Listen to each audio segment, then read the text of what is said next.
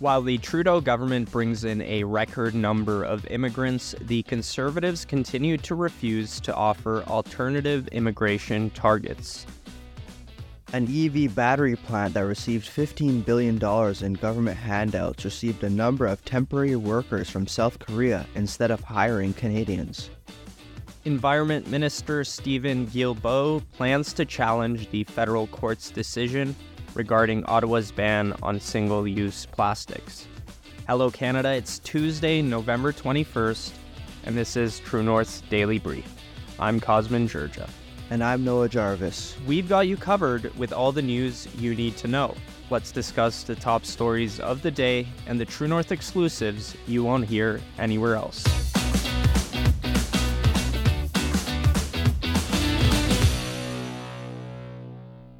It's been over 2 weeks since Federal Immigration Minister Mark Miller revealed the Liberals' updated mass immigration targets, and Conservative leader Pierre Poilievre still hasn't offered up his own potential figures to Canadians. As announced earlier this month, the Trudeau government will be accepting 485,000 permanent residents in 2024, 500,000 in 2025, and another 500,000 in 2026. True North asked Conservative leader Pierre Poilievre's office for his reaction to the 2024-2026 figures. His spokesperson responded by pointing to something Poilievre said in a previous radio interview. He said at the time, quote, "Justin Trudeau has totally delinked the numbers from available housing, healthcare, and jobs. When I'm Prime Minister, I will bring in a common-sense formula that links the number of immigrants to the number of homes, jobs, and healthcare services that are available."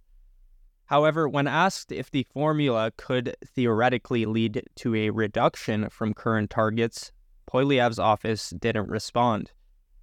According to a poll commissioned by Bloomberg News, 68% of Canadians believe Trudeau's immigration targets negatively impact the housing market.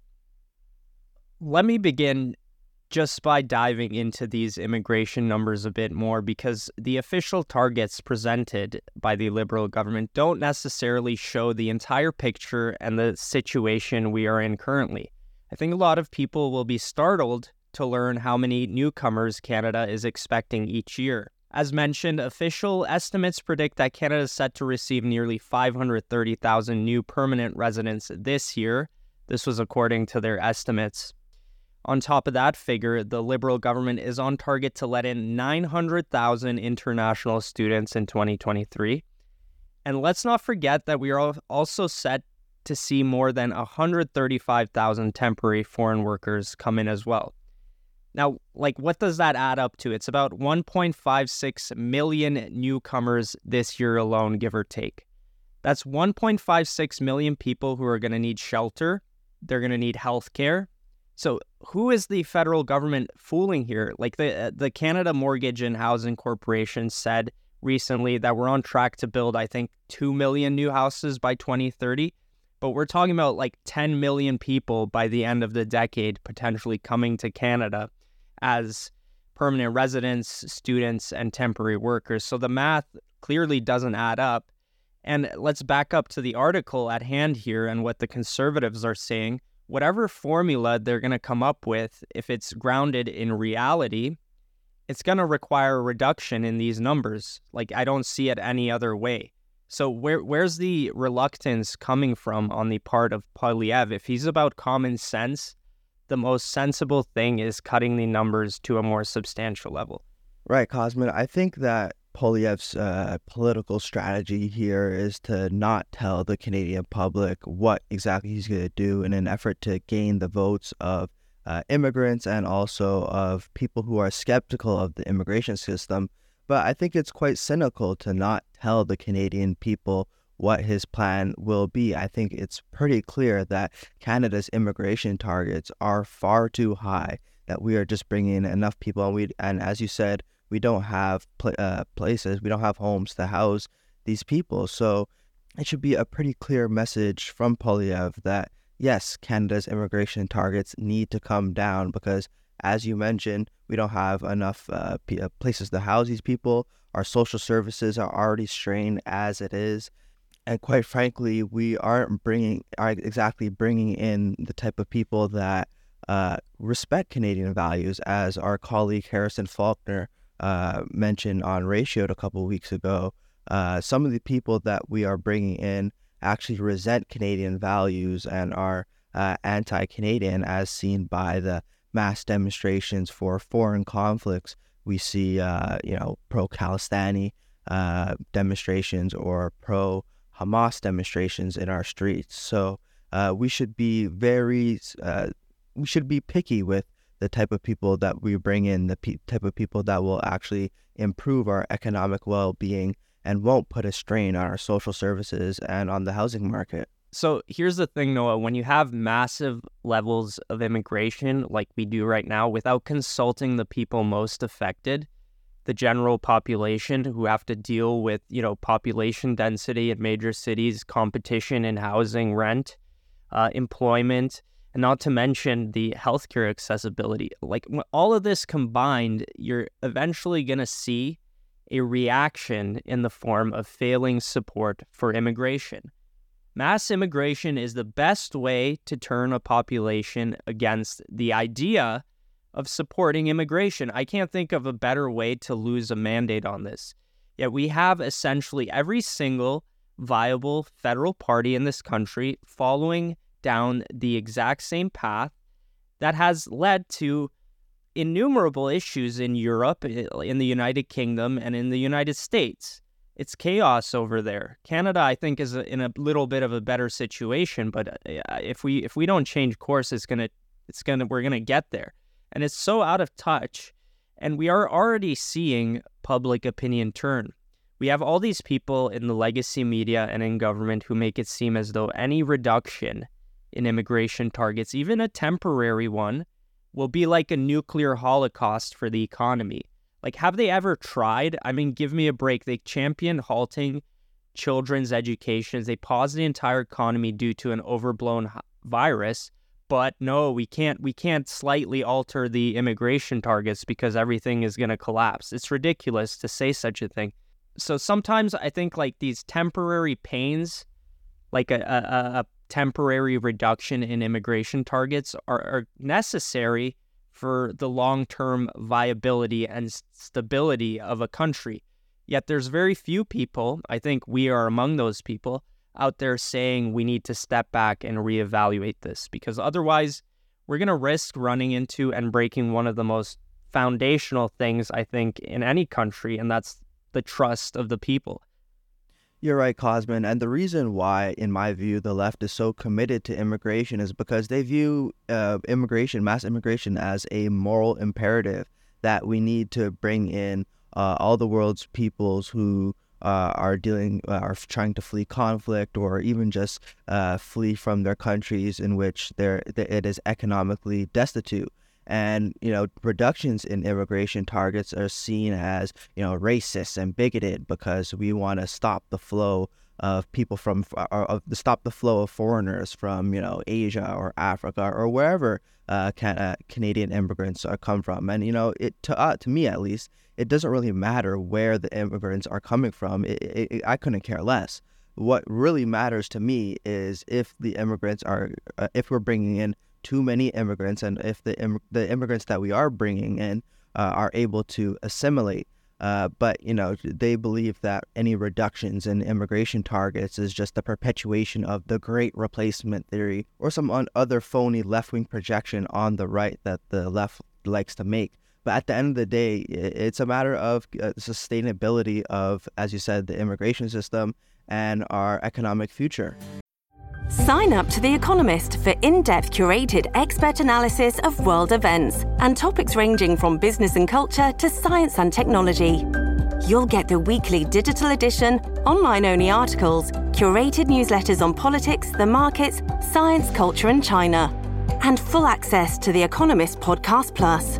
The Economist is independent journalism for independent thinking. Go to economist.com and get your first month free. The new Stellantis electric vehicle battery manufacturing plant in Windsor received a number of temporary workers from South Korea recently, and news of their arrival is leaving some in disbelief over whether or not the new plant, which received billions in taxpayer subsidies, will end up creating jobs for Canadians. The joint project between LG Energy Solutions and Stellantis received $15 billion in subsidies from both the federal and provincial governments to manufacture hundreds of thousands of batteries over the next decade. The subsidies were designed to maintain thousands of jobs in the auto sector and to compete with the United States' Inflation Reduction Act. Once temporary foreign workers from South Korea began arriving in Windsor, however, many began to question the validity of that promise. On Thursday, South Korean Ambassador Lim Woo-song and the Windsor Police Service held a meeting to celebrate the, quote, South Korean workforce coming to our community. A spokesperson for the Federal Minister of Employment said that the new Stellantis project would in fact create, quote, sustainable jobs for Canadians, insisting that the overall number of international positions wouldn't be that many. Meanwhile, the Conservative Party has demanded that Prime Minister Justin Trudeau to release the contracts his government made with Stellantis and LG Energy Solutions. So, Cosmin, it seems like this battery plant that is being supported by both the federal government and the Ontario government is employing foreign workers from South Korea, not actually generating jobs for Canadians. Is this something that we should be surprised with? And, just in general, what response should Canadians have to the government allowing temporary foreign workers to be employed here? No, I don't think it's surprising, to say the least. First of all, Stellantis is a multinational company, and its headquarters are in the Netherlands, I believe. And here they are, set to import, 1,600 workers from South Korea into Canada in order to do jobs that I'm sure a lot of Canadians would be more than happy to take on. When they first announced this, I remember the lie that was told to Canadians was that it would create 2,500 Canadian jobs. Yet here we have over half of those numbers going to the citizens of another country. Are they serious?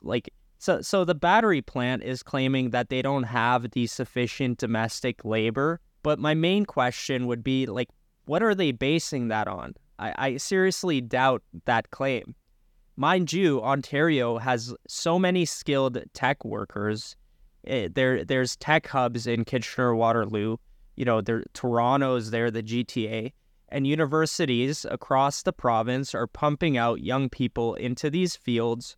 Every single year, there's new graduates, and they would be very relevant applicants to these jobs. Yet they can't find 2,500 people to work by next year.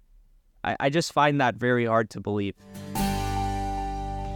Two top Liberal ministers announced their intention to challenge the federal court's decision regarding Ottawa's ban on single-use plastics.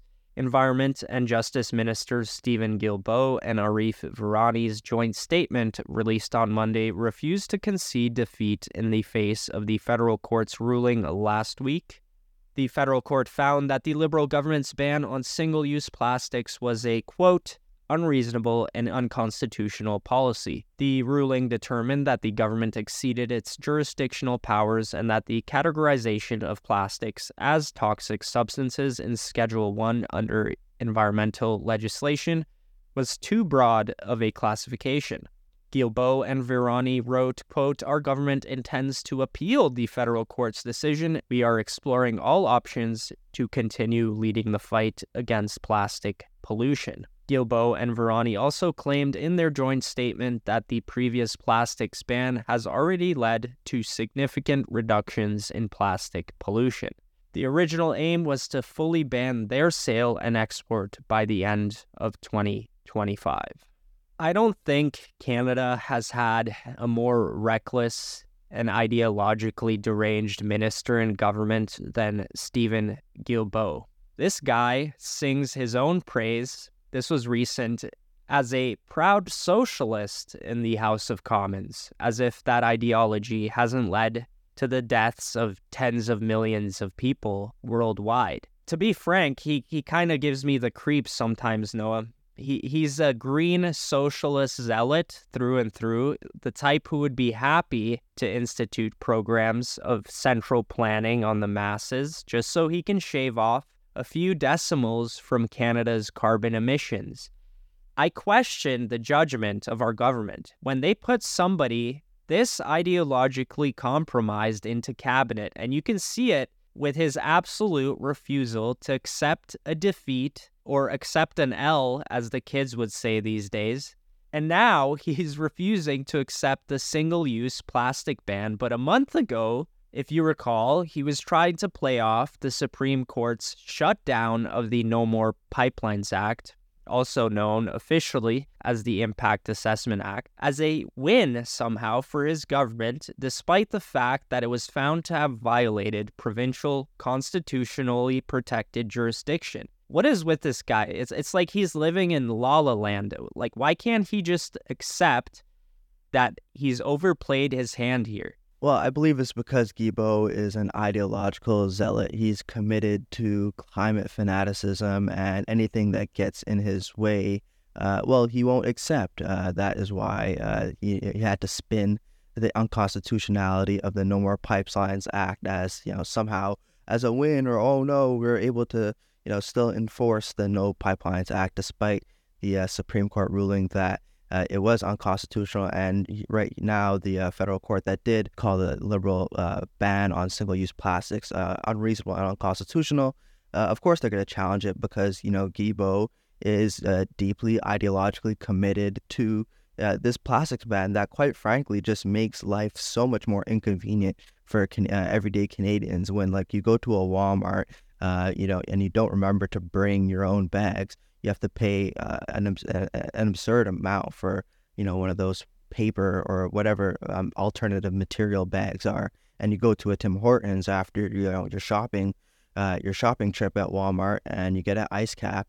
And midway through your ice cap, the straw disintegrates, it breaks in half because it's a paper straw. And, who knew, but paper isn't exactly a material conducive to handling liquids, right? So it is just all ideological garbledy-gook from the Liberal government. And Steven Guilbeault is the leader of this ideological push for climate fanaticism.